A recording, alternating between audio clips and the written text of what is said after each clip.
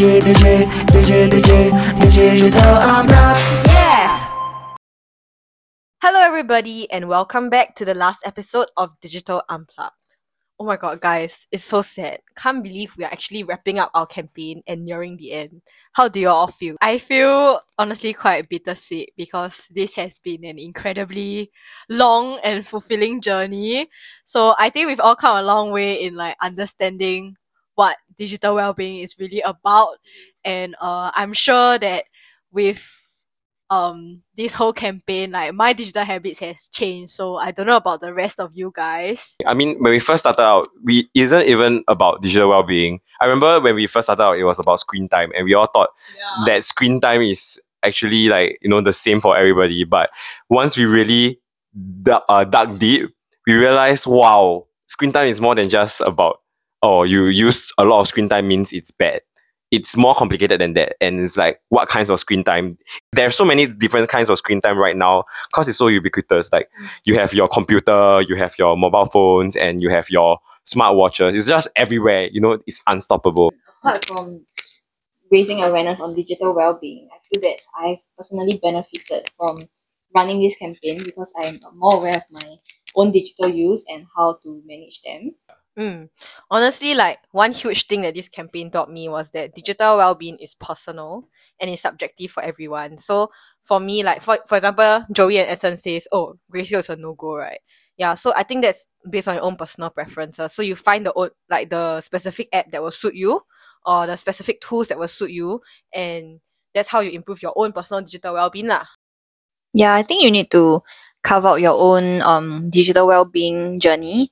So apart from the digital tools that I've discovered from this campaign, like those that are accessible to on your phone, for example, the app limit, there are other things that I tried out too that I feel like personally benefited me. So for example, when I go out with my friends, I choose to put my phone in a compartment within my bag so that it become inaccessible to me, so I won't pick it out that often.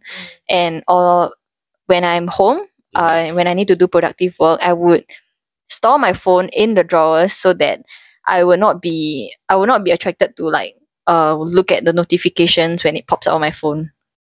I think when I go out with my friends, also the same thing. Cause like I realized, right, there was the episode where we filmed the home one, like Charlotte.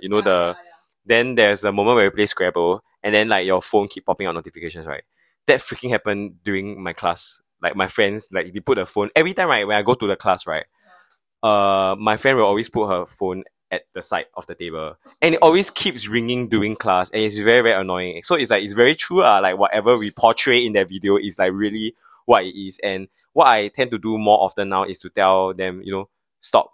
Put your phone in another direction. Because when you put your phone face up, you'll see all the notifications. Right. And it's so easy to just pick up your phone and get distracted again. The first step, right, is awareness. So even though maybe like my hours are still very high, I still feel that I generally know how to use my phone productively and use it in a way that it will aid me in like going about my day-to-day activities. Like for example, measuring like taking note of my mental health, or like for example not using it so much that my eyes hurt. Like I start to like have that in mind when I'm actually using it. But in the past, it's like we don't even know about the concept of digital well-being. And actually, to be honest, when we first started this project, we keep thinking about screen time, and the whole focus was reduce your screen time. But I realized that is flawed in the sense that there is no specific number of hours, and through this campaign, we really understand about digital well-being and how to manage it. And also, we also realize that screen time, when you remove it, you also remove the good for screen time. Like, screen time ultimately entertains us, and that is a positive that we shouldn't compromise. But then quality is what we are aiming for, and we want to, and I feel that, with these things that we do, like for example, all the activities we do for the screen-free Saturdays, wow, let me tell you, it's like every time it really made me realize something. Like for example, Artify, we went to paint, right? Yes. It was the first time I didn't look through a phone to draw a unicorn. Every time I have to draw something, right, I have to go Google, and it's so easy and so immediate. But that whole session really made me think about how reliant I was on mobile phones and how it really affected the way I think about solving some problems. Like for example, now, or for example, my light spoil, right? Oh, I will go to Google, you know, that kind of thing. But I don't like uh try and figure it out myself. And I feel like these kinds of little behaviors is very, very uh it can impact you lah in some way or another, and we must like take note. Yeah, it's when you're over reliant on your phone. I think what we lose as humans is like the way we critically think. Because when you use your phone, when you Google for a lot of things, you don't work your brain because you're purely just looking for answers on Google or whatever like platform that you're on lah. And it's very important for us humans to always like work our brain and to critically think. Because one day, if you continuously not do it, you'll just lose that part of you. Like you can't, maybe in future, right? You're so over dependent on your phone that when you need to problem solve certain situation, you might not be able to do that. And all you could think of is like, oh, I need to like look at Google for answers. But what if sometimes Google doesn't even have the answer? So we're just trying to say that using Google to search is the easy way out sometimes. But not that it's completely wrong. And I think it is okay to have technology in our life to help us and benefit us lah. But I'm just saying we just have to be more aware that, you know, it's not the only way out for things. Yeah. So that's what we definitely learned from this campaign. And also we want to talk about our relatively new guerrilla event, which is My Life Beyond Screen, right? So actually, to be honest, we came up with this idea quite spontaneously. It was not like planned in the books from months back. It was quite random, and we actually thought that it's a very good idea to ask people to rediscover their neighborhood. So what do you think about it? I think just a little bit of like context for anybody who doesn't know about the guerrilla event. So essentially we like sent out like 15 film cameras to like people like us, like youth, and then like we just like encourage them to really like put down their phone and then like go on a digital well-being journey and then to like kind of rediscover their neighborhood. So the whole point of this whole event is actually like to kind of encourage them to like look up from their phone when they are like outdoors and like to like notice things that they wouldn't usually notice lah, like if you were like glued to your phones, like because like now we are always like whenever we're traveling we'll just be like stuck on our phones like watching show or like watching TikTok and stuff like that, and then we really don't take in our surroundings.